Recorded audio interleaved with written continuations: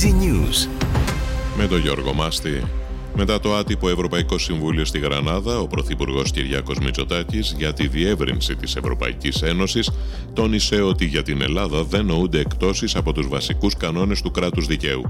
Αυτό αφορά όλες τις υποψήφιες χώρες, δεν φωτογραφίζω καμία χώρα συγκεκριμένα, τόνισε ο Πρωθυπουργός. Το ελεγκτικό συνέδριο ανακοίνωσε ότι είναι πιλωτικές οι αποφάσεις που εκδόθηκαν για το ζήτημα της επαναφοράς των συντάξεων των δικαστών στα επίπεδα πρώτου 2012.